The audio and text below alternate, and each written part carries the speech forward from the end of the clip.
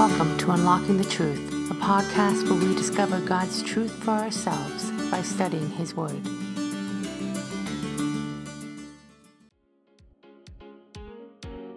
David and Kay Arthur are coming to Brantford, Ontario this September. We want to invite you to join us at Central Baptist Church on September 6th and 7th for a 2-day conference that you won't want to miss. David and Kay will be bringing a timely message on holding fast through suffering and trials using the book of 1 Peter. Registration is open and tickets are going fast. The cost for this conference is only $79, and with a limited number of seats available, you will want to register soon. Register online on our website or by calling our office at 877-234-2030. Has your life been changed by inductive Bible study? Why not invite someone to learn the inductive method by taking part in one of our many workshops happening across Canada? Interested in hosting a workshop in your church? Contact our events team today by emailing training@preceptministries.ca and bring the transforming power of God's Word to your community.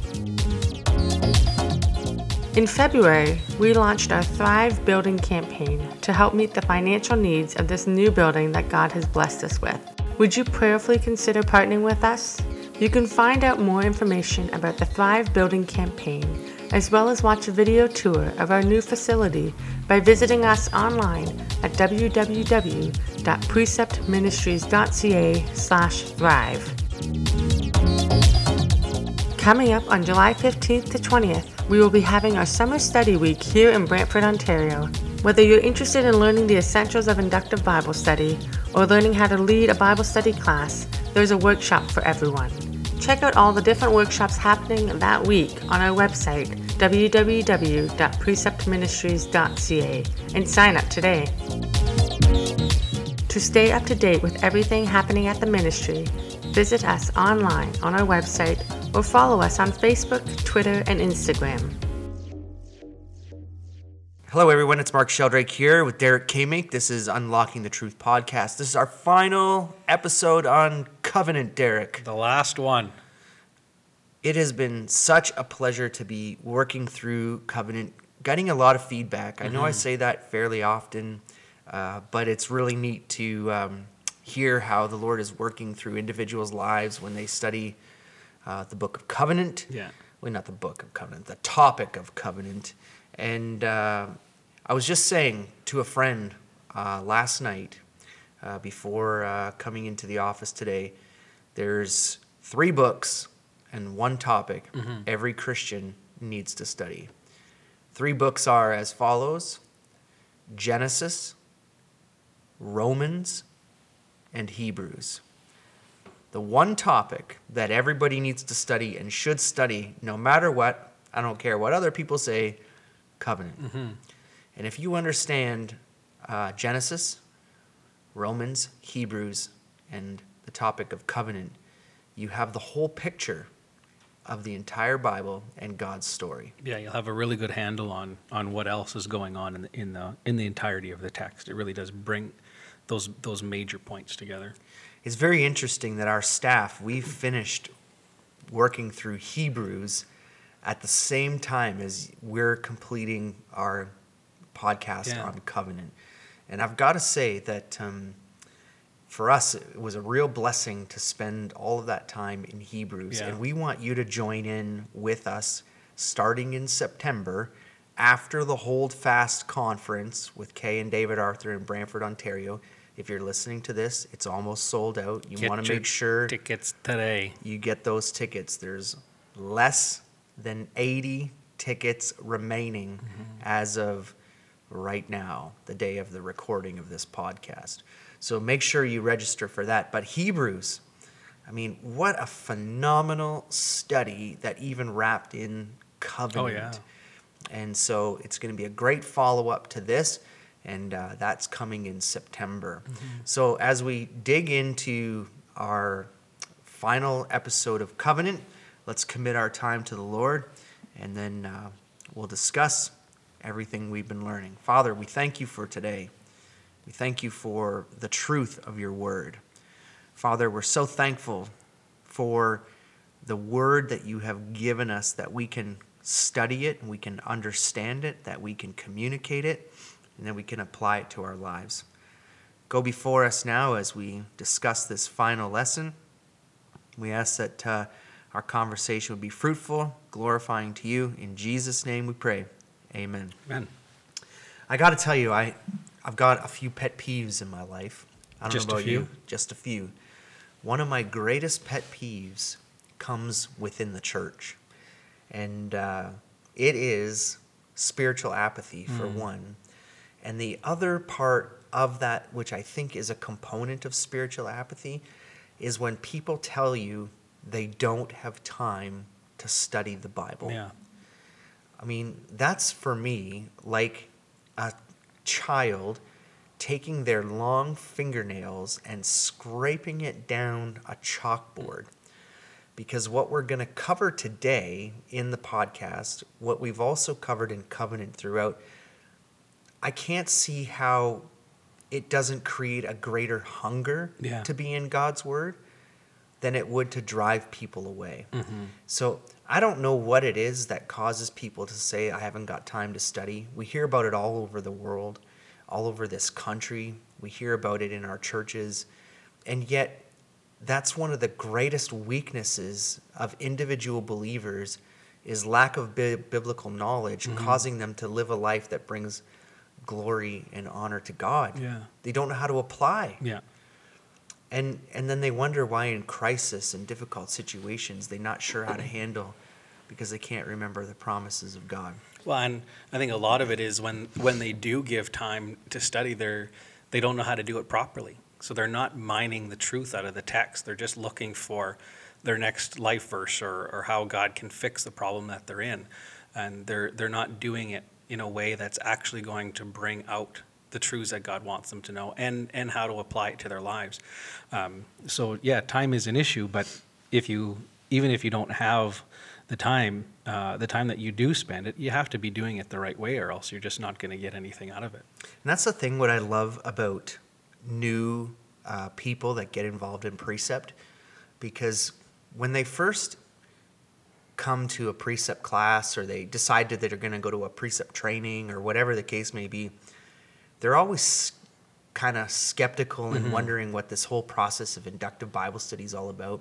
They start to question. A lot of guys, for sure, question the triangles and the clouds and all the shapes over the words and the color coding and don't want to really get involved in that. Or people might think, oh, I can't write in my Bible because it's a sacred book and God will judge me for that.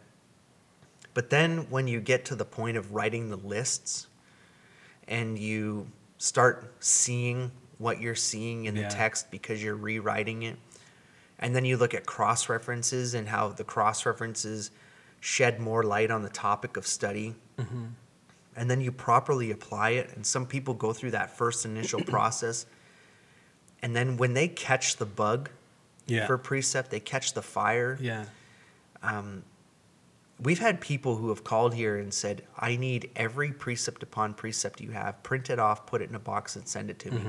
And we're like, it's like 30 years of Bible study. Why not try one at a time? But they become so passionate about the Word of God because they start to see the picture that God is painting from the beginning to end.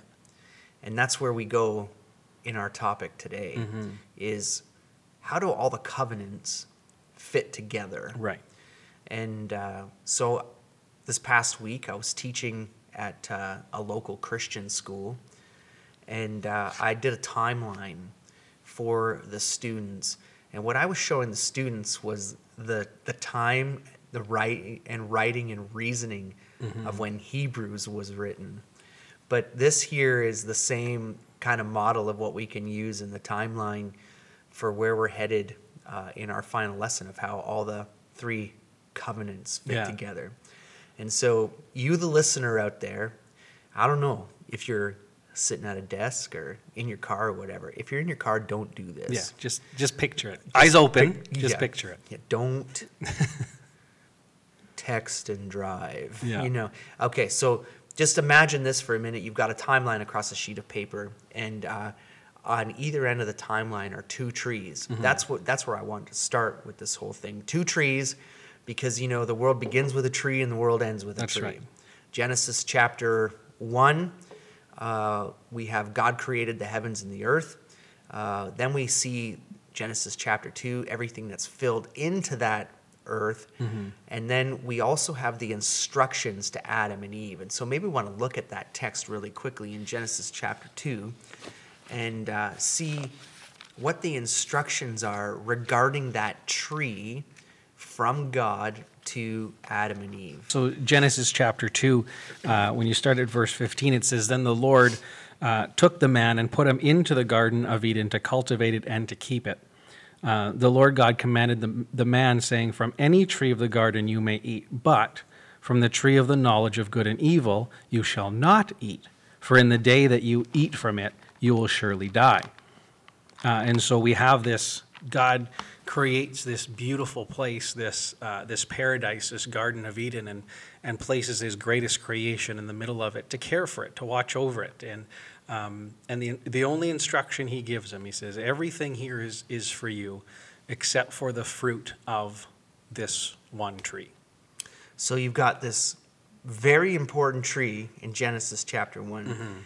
Revelation chapter 22 takes us to the far end, 65 books later, we have another tree. Revelation 22, verse 1, "Then he showed me a river." This is, of course, in the New Jerusalem. This is the new heaven and the new earth. "Showed me a river of the water of life, clear as crystal, coming from the throne of God and of the Lamb.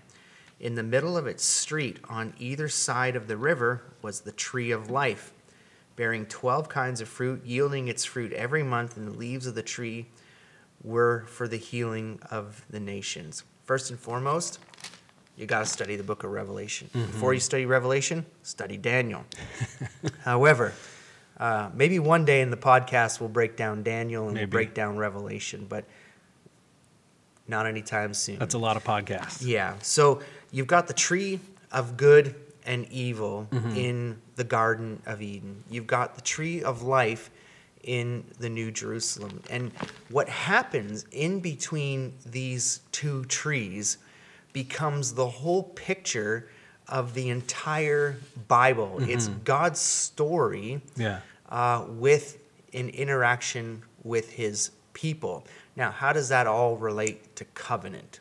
Well, covenant, again, is one of those topics that it's like, how can you not get fired up about studying God's word when you study covenant, knowing that covenant started way back in Genesis and it flows all the way through the book of Revelation. So just as the trees are the bookends of the story, covenant is the story from tree to tree. And so now we've got to look at where we've come in the point of Israel's history. So first thing that comes after the tree is what? What comes after is the fall, is the breaking of this initial sort of rule that God set out for man. He breaks it, and that becomes sort of the reason why covenant is necessary, because this relationship between God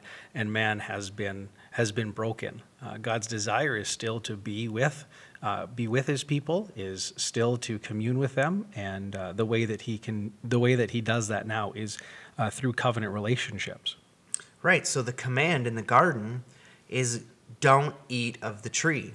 So we see that in the garden, when the fruit was eaten, that Adam and Eve were cast out of the garden. They were separated from God, and that separation now, where once they could walk in communion with God, they could have conversation, be united with God in the garden. God was present in the garden with them, and that's now gone. The whole point now of the entire story of the Bible is to bring that restoration back to what it was like when earth was first created, which is unity with God the Father, Jesus the Son, the Holy Spirit, and his creation. We see that the separation got even further through the flood.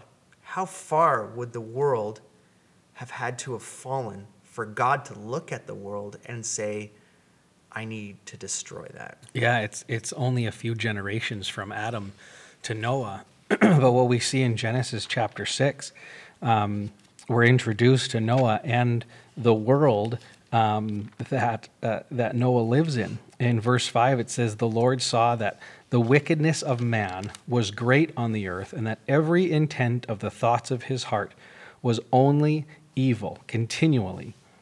The Lord was sorry that he made man on the earth, and he was grieved in his heart."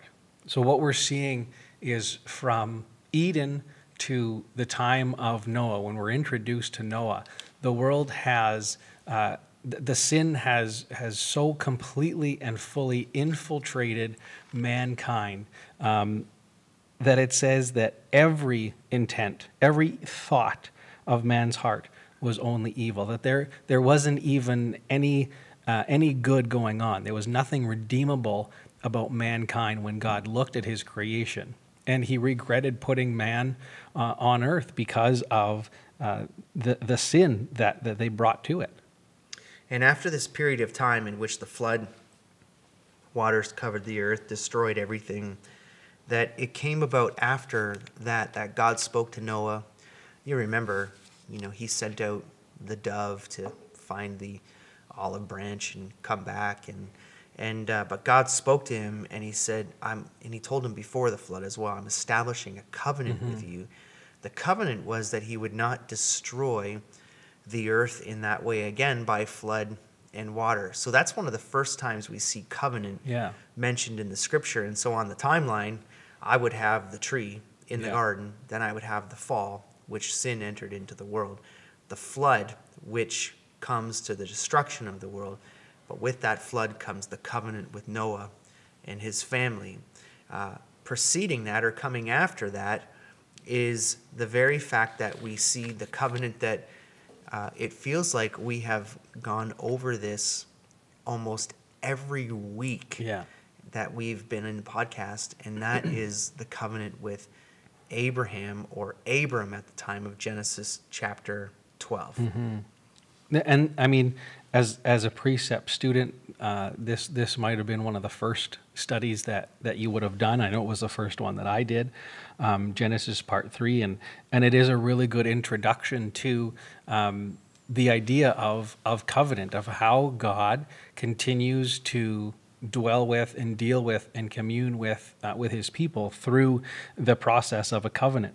And this one, when we looked at it weeks ago, and kind of like Mark said, every time we've come together, we've talked about this everlasting covenant that God makes with Abram that kind of sets up every other covenant throughout history. There is the command to leave your country, to leave your family, to go to the place that I will show you. And the promise of, I'll make you a great nation, I will bless you, I'll make your name great, I will bless those who bless you, curse those who curse you, and all the families of the earth will be blessed through you. God establishes this everlasting covenant with his servant Abram right here in Genesis. And as the text of Scripture unfolds, we see how God continues to lay out the promises of that covenant. And the promise that God gives to Abraham is not just, he wants an heir. He wants a son to take over his possession and leave everything to. And God not only promises that Isaac would be born, but he also promises a seed that would come from his line. I mean, way back in Genesis chapter 12, basically through chapter 19, you have this covenant being established with Abraham. And from that point, we're already pointing to Jesus. Yeah. And so on that timeline, I would have a cross, fairly close to the tree of life in Revelation, but not right up against it kind of thing. We still got to fill that in a little bit. Yeah, and the cross, and then I would have Abraham's covenant closer to the fall and the flood, with an arrow pointing up to the cross, which is the promise of the seed. Yeah, and that's what this covenant does is it establishes very beginning, the outset of God's redemptive purpose and plan for mankind. Right. And after that comes into the book of Exodus. We know that in our time together over the past number of weeks, we've been looking at all of the different covenants, and we looked at Jonathan and David and how a covenant is established and signs of a covenant, and Abraham's sign was circumcision. We know that for Jonathan and David, it was, started as a covenant between two men, then a covenant with him, the two men, and with God as a witness, and descendants passing through. And then this covenant comes along, obviously prior to Jonathan and David's personal one, but you've got a covenant where God is giving Moses the 10 Commandments on Mount Sinai, but the covenant changes from being an everlasting covenant, that the one established with Abraham, to one that is a conditional covenant where it involves the Israelite people and God. And what they do is they take the tablets. We've studied this. They take the tablets, and Moses makes a sacrifice, and he spreads blood on the tablets. They spread blood on the altar. They spread blood on the people, and they say, we will keep these commandments. We will do them as we promise, basically, my paraphrase. So here is the establishing of the old covenant, that conditional covenant between man and God, that they would be obedient to keeping all, not one, all of the laws that were in place. That old covenant now sets up for, this is the way that we will approach God. Yeah. And there was a pattern, wasn't there, of how people were to approach God when it came to the tabernacle. Yeah, God lays out not only here the things that you should do and shouldn't do, but he also says, I, as your God, I want to dwell among you. But because of sin, I can't just be with you the way that he was in Eden. So he says, he sets up a way in which he can dwell with his people, and that's in the tabernacle. And it is these passages sometimes are ones that we don't like to read or spend a whole lot of time on. It's a lot of detail. It is pretty repetitive. But when you understand that, what's actually happening here is God is saying, my greatest desire is to dwell with my people. And then he makes a way that it can happen, a way in which people can come to him. They can receive forgiveness for their sins, that they can work towards righteousness. And so he creates a mechanism in which he can actually dwell with his people, which is the desire that he wants. Right? He wants exactly how it used to be back in Eden. And so this is one way in which he allows the people to have him in their presence while they are still a sinful people. And we know that it wasn't long after this covenant was made that the Israelites broke it.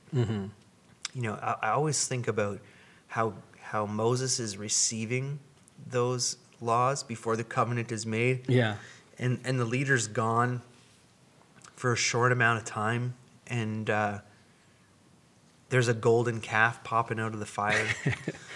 That is one of my favorite things when studying Exodus. Where did this come from? Aaron says, I don't know. It just came out of the fire. The other interesting thing is, if you can think back to the book of Nehemiah, and Nehemiah has a real burden to see the walls built because the temple is exposed, and it's not Solomon's temple. It's this rebuilt temple. Yeah. But the walls are exposed. But Nehemiah basically goes in, and he gets everybody working together on the wall.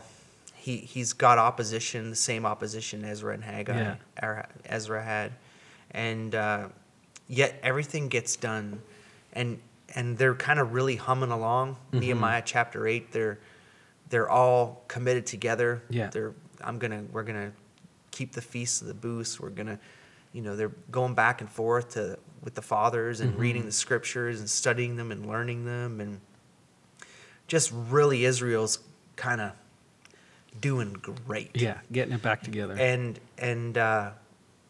Nehemiah has to go back to Artaxerxes, and he goes back to Artaxerxes, and they say that it's about 21 years that Nehemiah is not back. There's a separation between Nehemiah chapter 10 and Nehemiah chapter 11. And in that short time, really, 21 years is not a long time.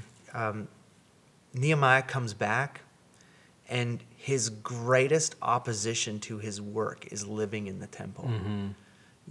And Nehemiah is like so angry, he rips his hair out. But the thing is that's kind of where we're at with Israel, is the covenant has been broken. And now there's repercussions for that, which is death. Because we've talked about how serious covenant is. You break covenant, you die. But here, God doesn't send immediate judgment upon the people. We know that he sends judgments because he sent famine. He sent no rain. He sent Nebuchadnezzar to destroy them. We know that God has done that. But at the same time, God, in his great, rich mercy and love for his people, from the breaking of the covenant, if you took the Bible timeline, you will see that God sent prophet after prophet with one message: repent, come on back, and return.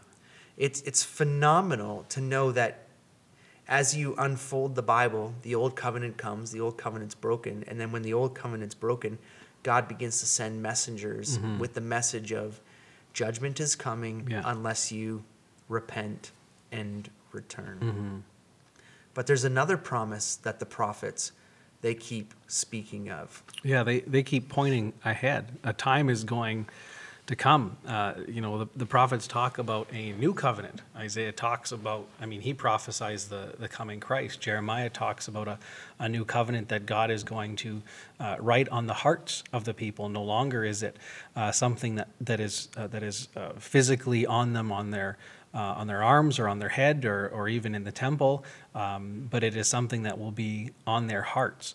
And so he's pointing to this establishing a new covenant through his son. And so he's calling them back to live according to the old covenant again, but saying that, showing that what he has in store is something even better. In the midst of all of this, falling away from keeping the commandments of the covenant, you have the book of 1st and 2nd Samuel, where God is saying, I'm searching for a man after my own heart. And so you think about through all of this, judgment is coming. Judgment should be coming upon the people for breaking the covenant. And yet God is looking for someone who's going to lead the way and draw them in. If you study the whole history, you have periods of time where guys like Josiah came in and totally flipped the world upside down and moved the nations back towards God. You had Jonah, who went, and he's a whole different story, but through God speaking through him, you had Nineveh repent and return to God.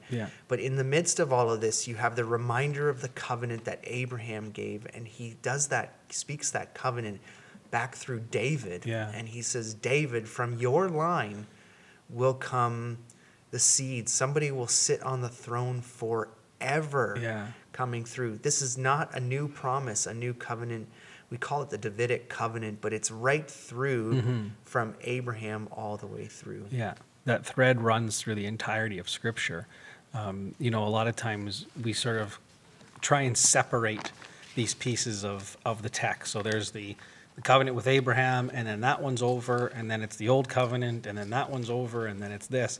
But that first covenant that God makes with Abraham is a thread that runs through all of Scripture. We follow Abraham's line through all of the trials of Israel to King David, and then through that line of kings, and it brings us to to the great news of establishing that new covenant.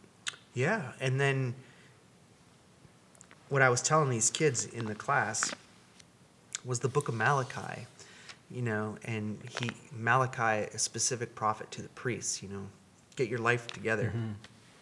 You've been neglecting the house of the Lord. And then God doesn't speak for 400 years. And we covered this in our Christmas podcast, if you want to go back and listen to that. But can you imagine not hearing from God for 400 years? And then when God comes back on the scene, he speaks, and he speaks of the seed who would be born of a virgin. Mm-hmm. He also spoke of John the Baptist, in who John the Baptist would prepare the way for this seed. Mm-hmm. And you've got the message of John the Baptist: repent, return, for the kingdom is coming. Repent, return, for the kingdom is coming. And then Jesus comes on the scene. We know in John chapter 1, in the beginning, the Word was the Word, and the Word was with God, and the Word was God. He was in the beginning with God. Mm-hmm. So we're talking about Jesus coming down to earth. When Jesus comes to earth, his message in the book of Matthew turns from repent, for the kingdom is coming, to repent, for the kingdom is here. Mm-hmm. And so when Jesus is born, this is the promised seed and the heir who has come to earth. Hebrews tells us, and we won't do too much of that, for a little while made lower, he came to earth for the purpose of establishing that new covenant. Mm-hmm. And we see that in Matthew chapter 26. Yeah, and it is this continued theme of God wanting to be with his people. And in Jesus, we have God physically in the body of a man, fully God, in the presence of a sinful man once again. And what we see is in chapter 26 of Matthew, we have after the Passover, that after 2 days the Passover is coming and the Son of Man is to be handed over for crucifixion. We have Jesus sitting with his disciples, and he's telling them about what's going to happen and what's coming. In verse 26, it says, while they were eating, Jesus took some bread, and after a blessing, he broke it, gave it to his disciples, said, "Take, eat, this is my body." And when he had taken a cup and given thanks, he gave it to them, saying, "Drink from it, all of you, for this is my blood of the covenant, which is poured out for many for forgiveness of sins. But I say to you, I will not drink of this fruit of the vine from now on until the day when I drink it new with you in my Father's kingdom." We have this mention of a new covenant, a covenant made in his blood. Remember that blood is essential to the covenant. We saw it in the covenant with Abraham, the breaking of, or the splitting of the animals. We saw it in the sprinkling of blood on the book of the law and the altar and the people in the old covenant. And now Jesus is establishing this new covenant through his blood. It's amazing that when Jesus died, and we got to think back to the high priest for a moment, when Jesus died, and quick plug, you can check out the Easter podcast in which we covered all of this. You can see that when Jesus died, he lifted up and yielded up his spirit, and he took his last breath, that there were miracles of the cross. And one of those miracles of the cross was that the veil was torn in two from top to bottom. Mm-hmm. When the veil was torn in two, so thus the access in which people approach God completely changed. Yeah.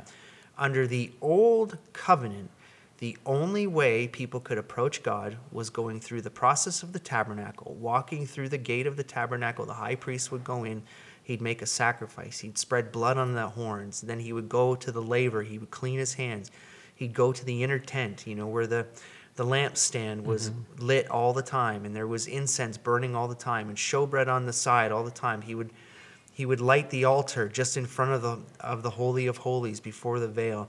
And once a year on the Day of Atonement, he would take that incense in and he would place it close to the mercy seat. He would spread blood on the mercy seat. And at that time, he would be in the presence of God to make sacrifices, not only for himself, but for all of Israel, in which that sacrifice was never good enough. Yeah.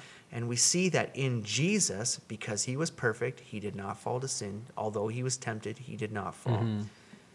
He became the perfect sacrifice. He became the sacrificial lamb. His blood was shed. His blood now covers us, that gives us access to God. One of the most fantastic differences between the old covenant and the new covenant is that the new covenant is completely by grace, thus calling us to obedience. Yeah. The old covenant is all about us keeping the commandments of God. It's all on us.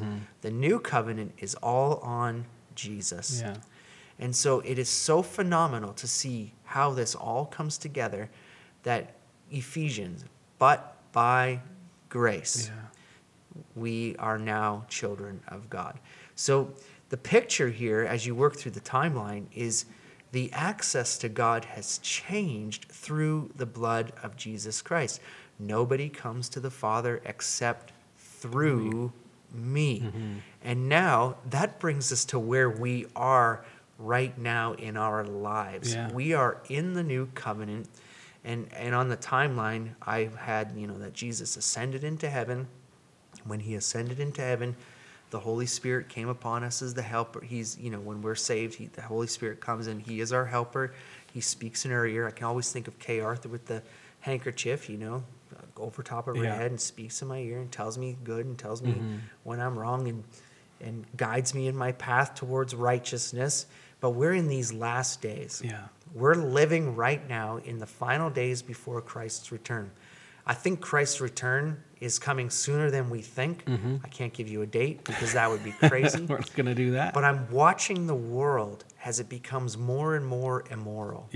I'm watching as God rained judgment down on Sodom and Gomorrah for their sexual immorality and the immorality that they were in. How far are we from Sodom and Gomorrah right now, in which God is going to rain judgment? The only difference is that what's going to precede this judgment is the clouds are going to open up, and Jesus is going to come riding on that horse down to open the seals and rain out the judgment. Yeah. I mean, we talked a little bit early on about what the world was like when Noah was alive, and I don't see a whole lot of difference. It might have been a lot worse than it is now, but even now it seems like every thought and every intent of man's heart is evil, is always going against the truth that we find in Scripture. God lays out for us, this is how I designed the world to be. This is how to live in this world in a way that will be pleasing to me, and it looks like the society in which we live goes out of their way to do the exact opposite, to completely reject God and not just the commandments he gave in the Old Testament, but the call to obey him and to live a life worthy of the calling that we have. We seem to just at every turn reject God at every opportunity we have. And it is sad, and it is maddening, but we also know that God is a God of justice, and he will right those wrongs. It is not for us to right those wrongs. That is God's business. It is for us to continue to proclaim the truth of the gospel, of this new covenant in which we have full communion with God once again because of the blood of Jesus Christ. It's so amazing for us to be in covenant, in the new covenant, one that is by grace with our call to obedience to Jesus and his commands. The amazing thing is Hebrews, and we won't go, you got to join us in September. Please join us in September. But Hebrews tells us the new covenant is a better covenant. It's better than the old covenant. Why? Access to God through our mediator in Jesus Christ. We're looking for better promises. And we're also looking for a better city. The end of my timeline has Jesus returning from heaven to earth. He will rain judgment.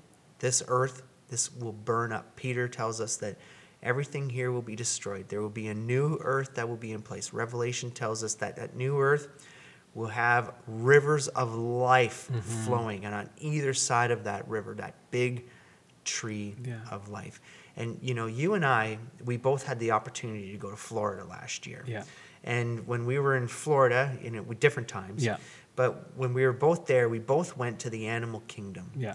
And when you walk into that animal kingdom, and the first thing you see on the other side of the gates is what? The tree of life. The tree of life. Yeah. At 9 o'clock, lights up.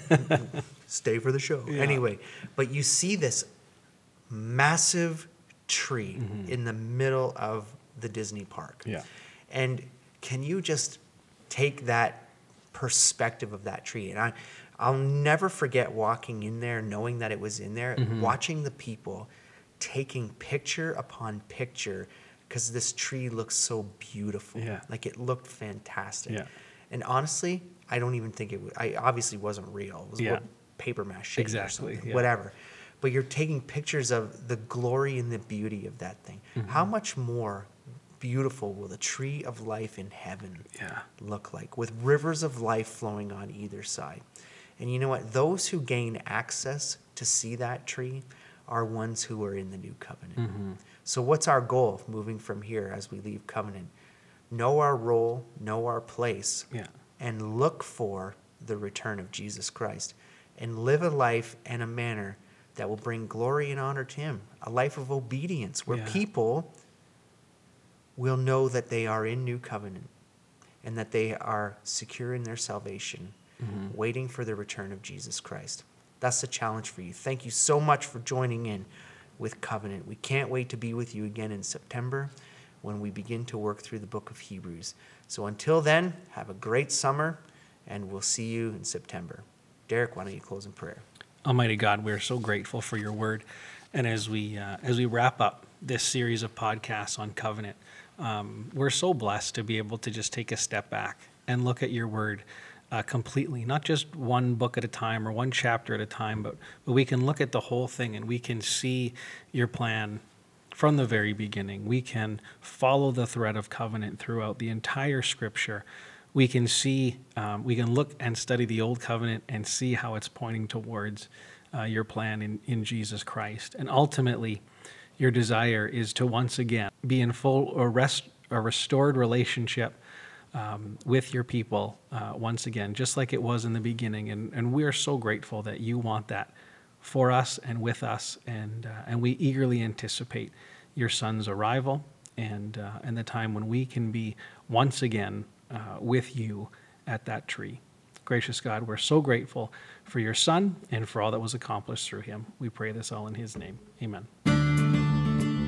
For more information on Precept Ministries Canada, visit us online at www.preceptministries.ca or call us at 877-234-2030.